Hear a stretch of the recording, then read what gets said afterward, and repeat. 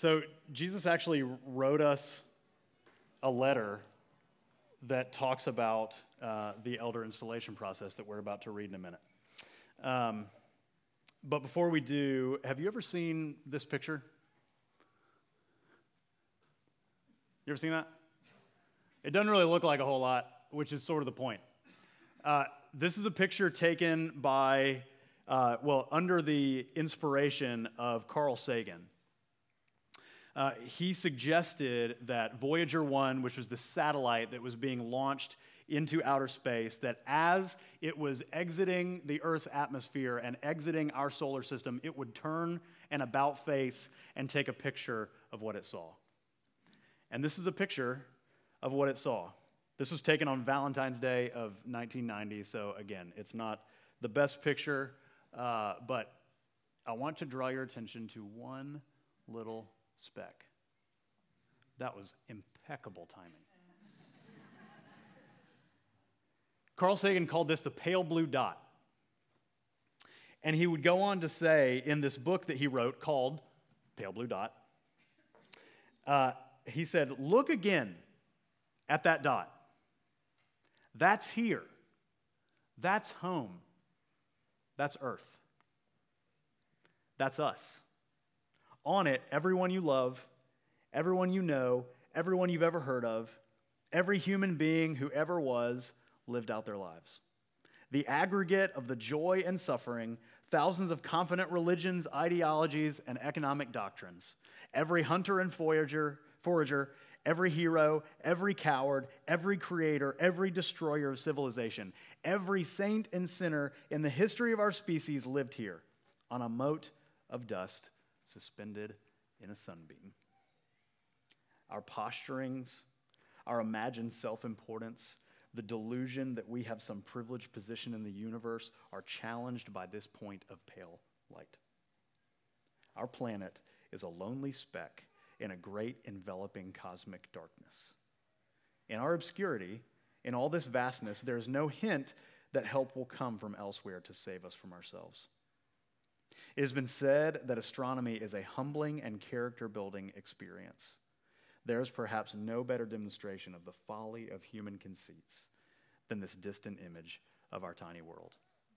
To me, it underscores our responsibility to deal more kindly with one another and to preserve and cherish the pale blue dot, the only home we've known. This book of Revelation that we jumped into last week is an attempt to pull us up and give us a new perspective on our lives. To pull us out of our everyday experience and zoom out, as it were, at the edge of the solar system and turn an about face and take a picture and say, this is actually what's true. Now, the best that our worldly wisdom can give us is Carl Sagan. To look back and look at the insignificance of that pale blue dot and say, well, life is short, and we all live right there, and it's otherwise meaningless, so be nice to each other. But what Revelation does is it gives us a new vision of what else is out here. What else is actually over and above our solar system, over and above the universe and the galaxies and the planets and the stars and everything that is and was and will be. And so we're zooming out today and getting a perspective of what does Jesus see? What is he doing? What is he up to? And what does he see? And so we're going to read quite a bit from a couple of different sections of Revelation 1 and Revelation 4. Susie, you ready?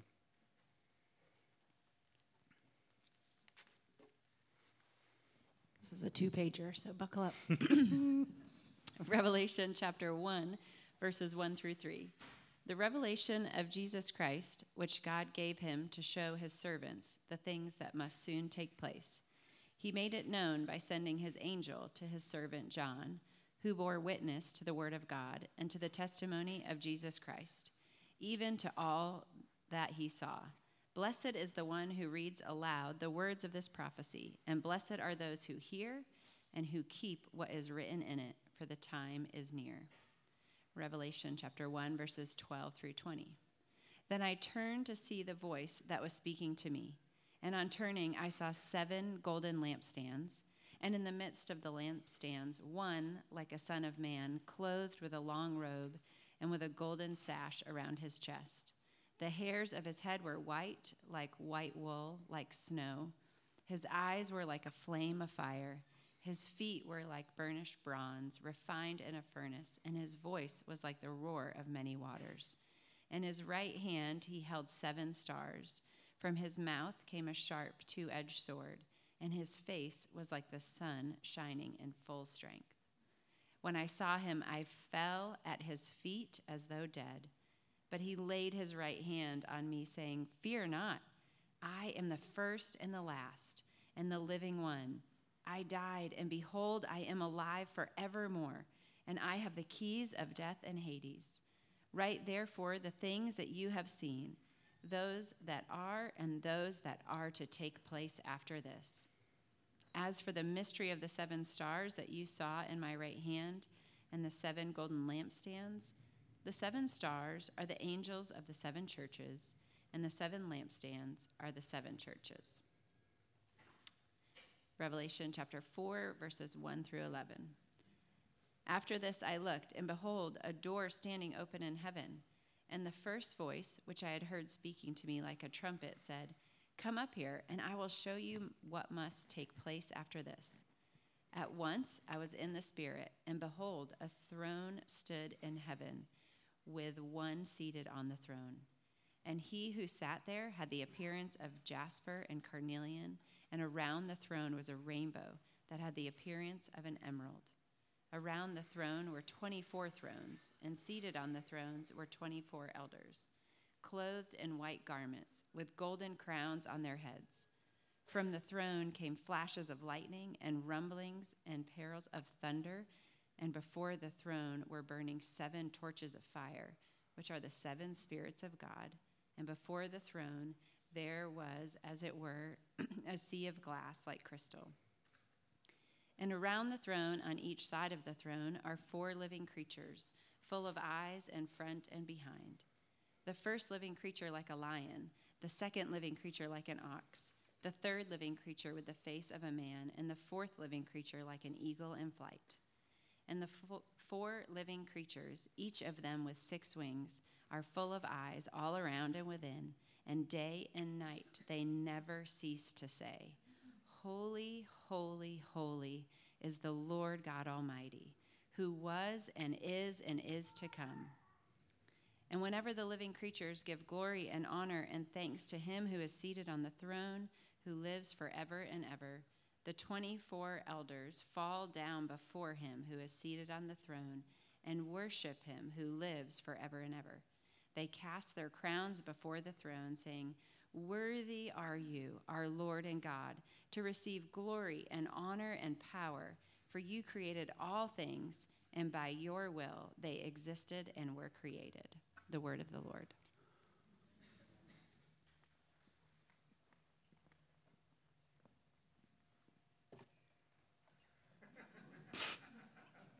Okay. Preach a sermon on that, Pastor. Sheesh. This kind of feels like when your 2-year-old colors with a full fist of a crayon and then hands it to you. And look how beautiful it is. That's kind of what it feels like to preach a sermon on what we just read. But we're going to do our best and trust that really the power is in the Word.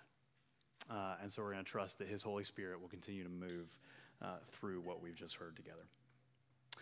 We're going to focus on 2 words to try to narrow in on one thing for the sake of our time together today. We're going to focus on 2 particular words, and they're the 2 commands. Because as we just read, it says, "Blessed are those who hear," this is chapter 1, verse 3. "Blessed are those who hear and who keep what is written." And so there is something that we just read that we are supposed to hear, internalize, and then do something with. So we're going to focus on the 2 words that are commands, imperatives, that say, do this, church. And they are 1, fear not, and 2, behold. Fear not, behold. One from each of these two visions. So if you remember from last week, Revelation, the revelation of Jesus Christ, chapter 1, verse 1. This is saying that there are not many revelations that are all meant to speak different things. Like I mentioned that last week, this is more like there's a diamond, and that diamond is Jesus. And we're all in all of these 22 chapters, we're looking at that diamond who is Jesus from different perspectives. But they all are ultimately pointing to him and his glory and his power and his beauty. And then what we're supposed to do in response to it. Because the word revelation is the word apocalypse, which just means an unveiling. And so the revelation of Jesus Christ is just a description that this is an unveiling of who Jesus really is.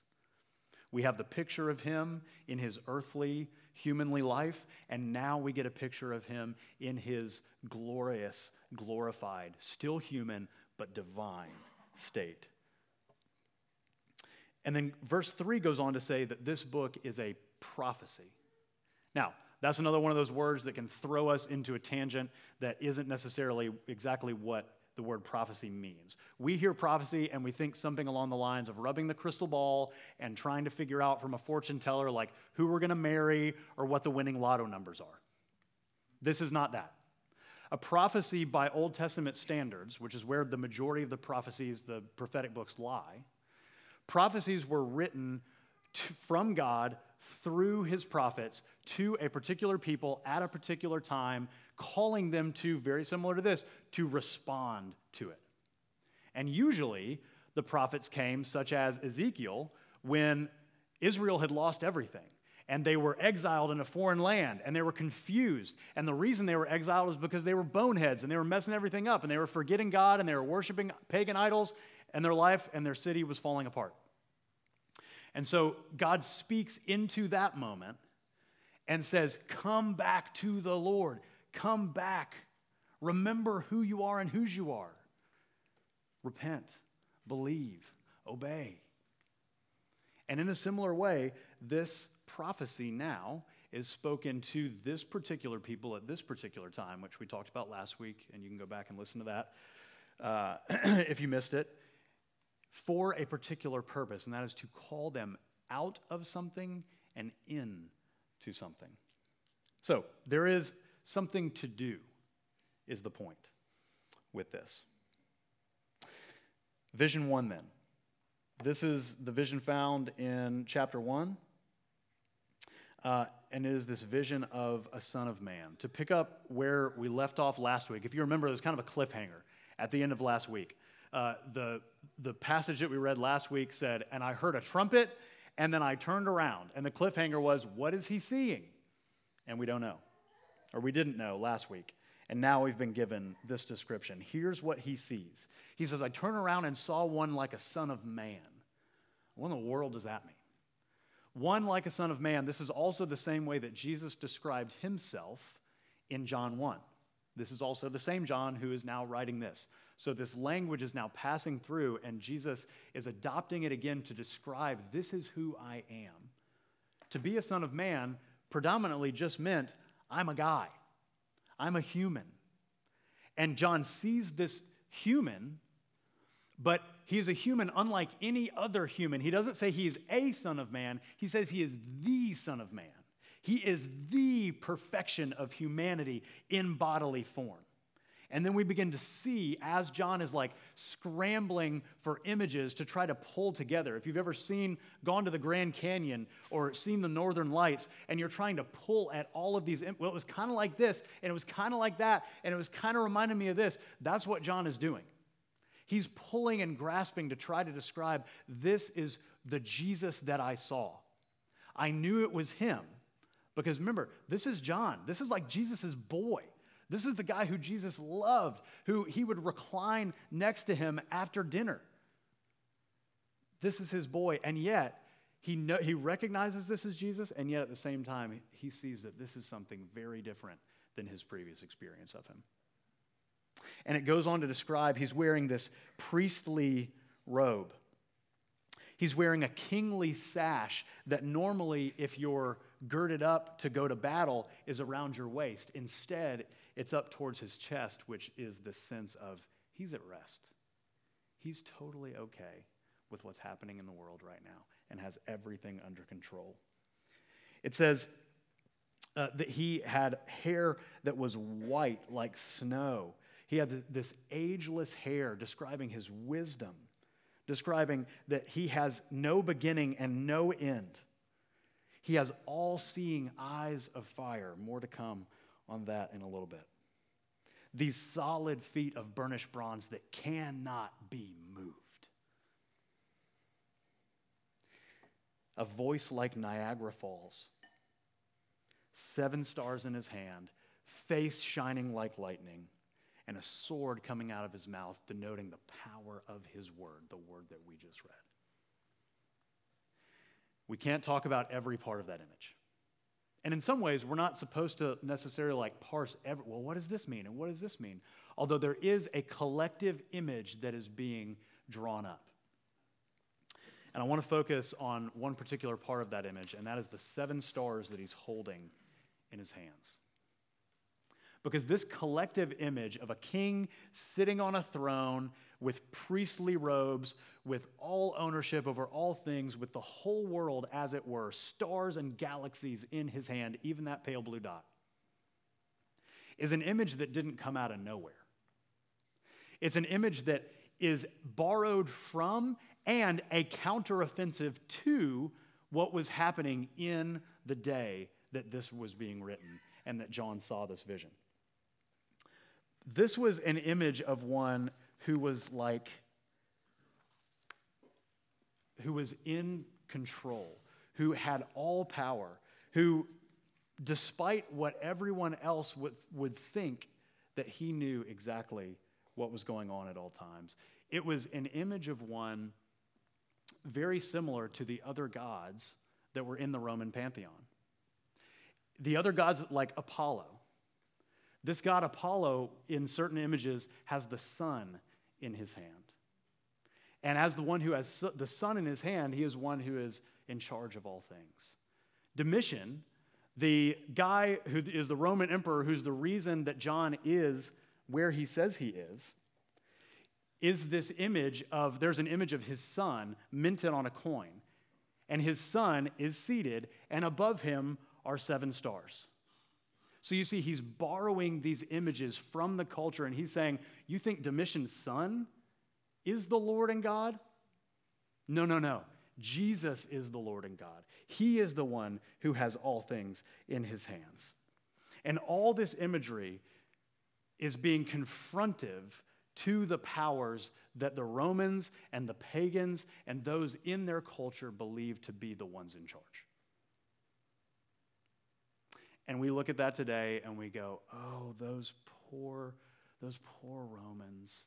And they thought there were all these other gods, and they worshiped and venerated them, or they worshiped the stars and thought they could see into the future from following the patterns of the stars.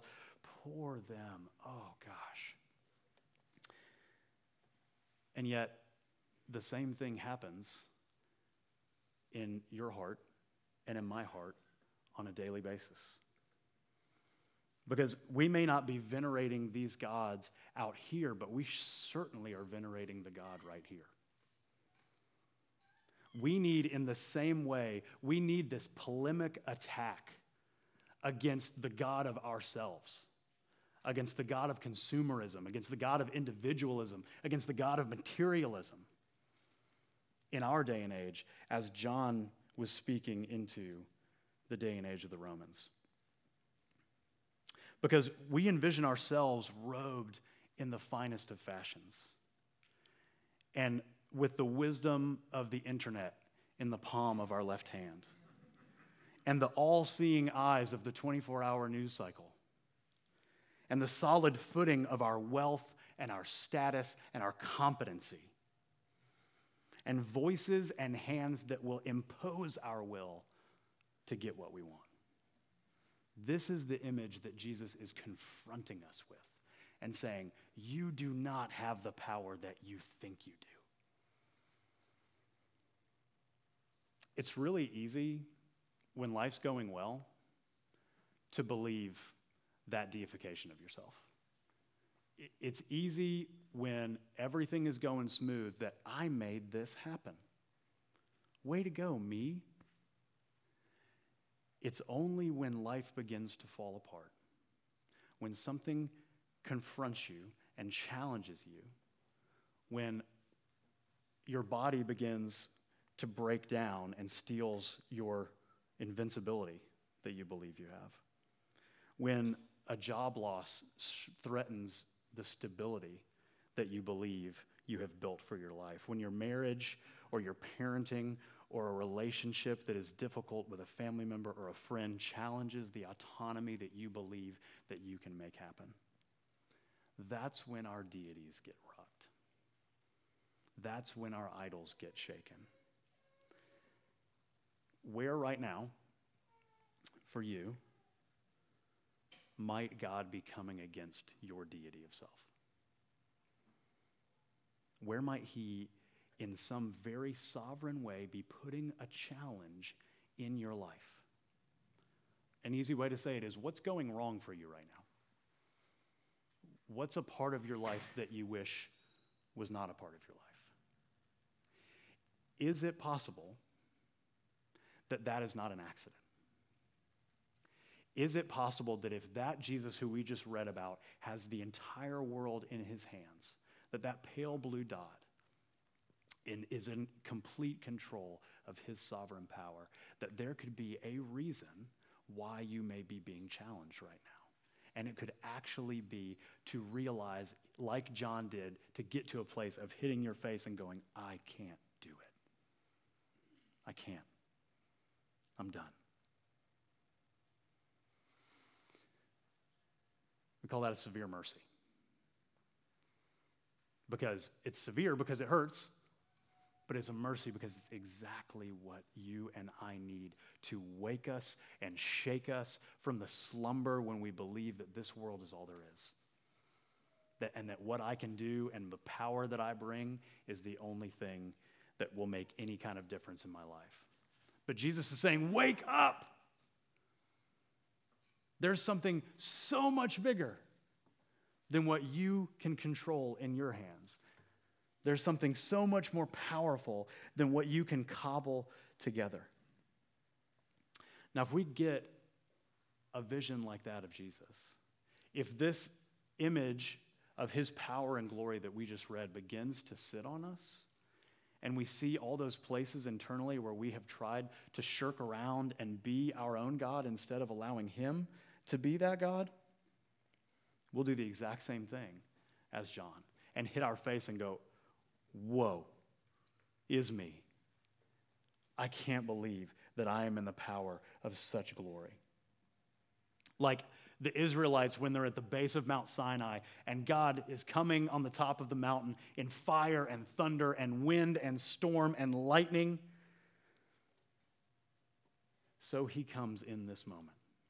And if you have ever had a time or a place, usually they come when some part of your life is being challenged and falling apart. When you can come to him in that kind of a place and go, woe is me, I've really blown it. I've sinned in an extravagant way. I've squandered my money. I've squandered my time. I haven't treated other people well. I have been the center of my own life instead of allowing other people or you to be the center of my life. Woe is me. But of everything we just read, I want you to focus on verse 17 of chapter 1. Because look what Jesus does. As John hits his face, Jesus, in a sense, puts the stars down. He puts the world down. And he lays his right hand on John and says, fear not. I died, and behold, I'm alive, and I have the keys of death and Hades. The same hand that is holding the whole world now rests on the shoulder of John, not by way of crushing him, but by way of lifting him up. And he rests his hand on his shoulders, and he rests his hand on your shoulder this morning and says, peace, peace to whatever chaos you find yourself in. Peace to whatever you find inside of yourself that you wish were not there but is. Peace to wherever you have blown it this week. Peace to whatever is in your past that you wish was not a part of your past. Peace to your worries of the future that you don't know what will happen. Peace. And in the strong arm of Jesus, we can rest. Because, why? He says, I died. The glorious, eternal Jesus was also a man, and that man succumbed to death. Just that statement as it is should bring us to wonder. God died. What? Why? He died so that he could take all of the ways that we have idolized ourselves and bury them. All of the ways that we have deified our own power and ability and appearance and killed them and brought them to the grave, resurrecting them. What does he say? I have the keys of death and Hades. We have an unlimited freedom that we now have at our disposal. We have an unlimited freedom to love and have joy and laugh and play because we are no longer defined by what we do, but what Jesus has done. He's paid the penalty for our idolatry, and he has freed us from worshiping these fake things that cannot hold the weight of the world and the responsibilities and the difficulties that we face. Only Jesus can hold that kind of weight. And he stands not far off and far away, but the image is around 7 lampstands, which is an image of the 7 churches in their day, which is this image of he is among you. He's in your life. He's in your bedroom. He's on your way to work. He's in this room right now. He's with you in your workplace. He's with you as your parent. He's with you in all the places that you wish he wouldn't see. And he's with you in all your glories. And in every one of those things, in both our highs or our lows, he is one who puts his hand on our shoulders and continues to guide us forward. That's image 1. Image 2, much more shortly. Whoa. Wow. Okay, here we go. Image 2. Vision. So, fear not is the command that he gives there. In all of that, he tells his people, fear not because I'm with you. Secondly, behold. Now, John comes back to his normal frame of mind for a minute, and then, not sure how long this goes on, and then he hears this voice again and says, come on up again. Jesus got some more to show him. And so he says, okay, goes back into this vision state, and he says, verse 2, behold, which is that word. And he's saying, behold to all of us. He's saying, look at what I see. Behold, a throne. Look. There's a throne that is inhabited by a king. That throne is encircled by a rainbow. The rainbow is encircled by 24 elders with glorious robes and crowns, and they are encircled by 7 spirits, and they are encircled by 4 creatures, symbolically representing this is the future reality. This is every part of creation reconciled, made right, perfect shalom, holy, healthy, and happy. Here it is. This is where we're all headed. Not a never-ending worship service, but a glorious new heavens and a new earth, where all of creation is made right before him. And he's saying, that's your future. And then he points to the elders, just to focus on one part of the image again. He focuses on the 24 elders. What are the 24 elders doing? They are hitting their face, and they are casting their crowns. They are clothed in white garments and golden crowns, and he is saying, so are you in Christ. For all who have trusted in him, so are you clothed in his royal robes. So are you crowned with being a co-heir, adopted as a family member of a king, of the king of the universe. This is a picture of who you are. Ephesians 2 says we're already seated with him in heavenly places. So that's true of our future, and that's also true of our now. And so he says, behold, keep looking, because you're going to look at your life and you're going to think none of those things are true. I'm not clean. I'm dirty. My life is falling apart. It's a mess. I'm not in control of anything. I have nothing to give. But in Christ, you have everything. You have an eternal inheritance. You have a home that is kept in heaven for you. You have the Spirit of God changing you from the inside out every day. You have the riches of an inheritance that now allows you to be extremely generous with everything that you have been given. This is a picture of who we are. And John says, behold, look at it. Don't forget about it, because every morning you're going to go back. You're going to wake up and you're going to think, I have nothing, I am nothing. Behold, this is who you are in Christ. So one of my favorite dead guys, he was a pastor and a theologian. He died in 1996. And his name's Jack Miller. And he used to say these two things. And we'll end it here. He used to say, cheer up. You're a worse sinner than you could ever imagine. And cheer up. You're a more loved than you could ever dare hope. Behold, you're a worse sinner than you can imagine. There's things going on in your heart. There's reasons for why you do what you do that if you were to parse to the depths of those things, you would see, oh my gosh. Jesus sees those. And Jesus reinvents those. He resurrects those. He is making you new in Christ every day, more and more like your heavenly future will be. Cheer up. You're a worse sinner than you thought. And cheer up. You're more loved than you could ever dare dream. So we can fear not, and we can behold. I'm going to finish with a story that I came across in a book. It's a story of Sadhu. He's an Indian man that is telling this story of his encounter with Jesus. As a boy, he had come to hate Jesus. As missionaries passed through his village, he threw mud on them. He would burn their Bibles and their tracts that they would give out. But he had this terrible unrest inside of himself that there was something that he was missing out on. He felt extremely unhappy. But all of that unhappiness was being unleashed at all of these people who were trying to give him hope. He found himself burning a Bible for his sort of religious zealousy. And then woke up early the next day and asked God, if you're real, show me that you're real. Tell me that you're real. And he wanted to know if there was life after death. And he figured the only way I can decide if there's life after death is to die. And so he determined to kill himself. And in that moment, as he's plotting his own suicide, he said this, I planned to throw myself in front of a train which passed by my house.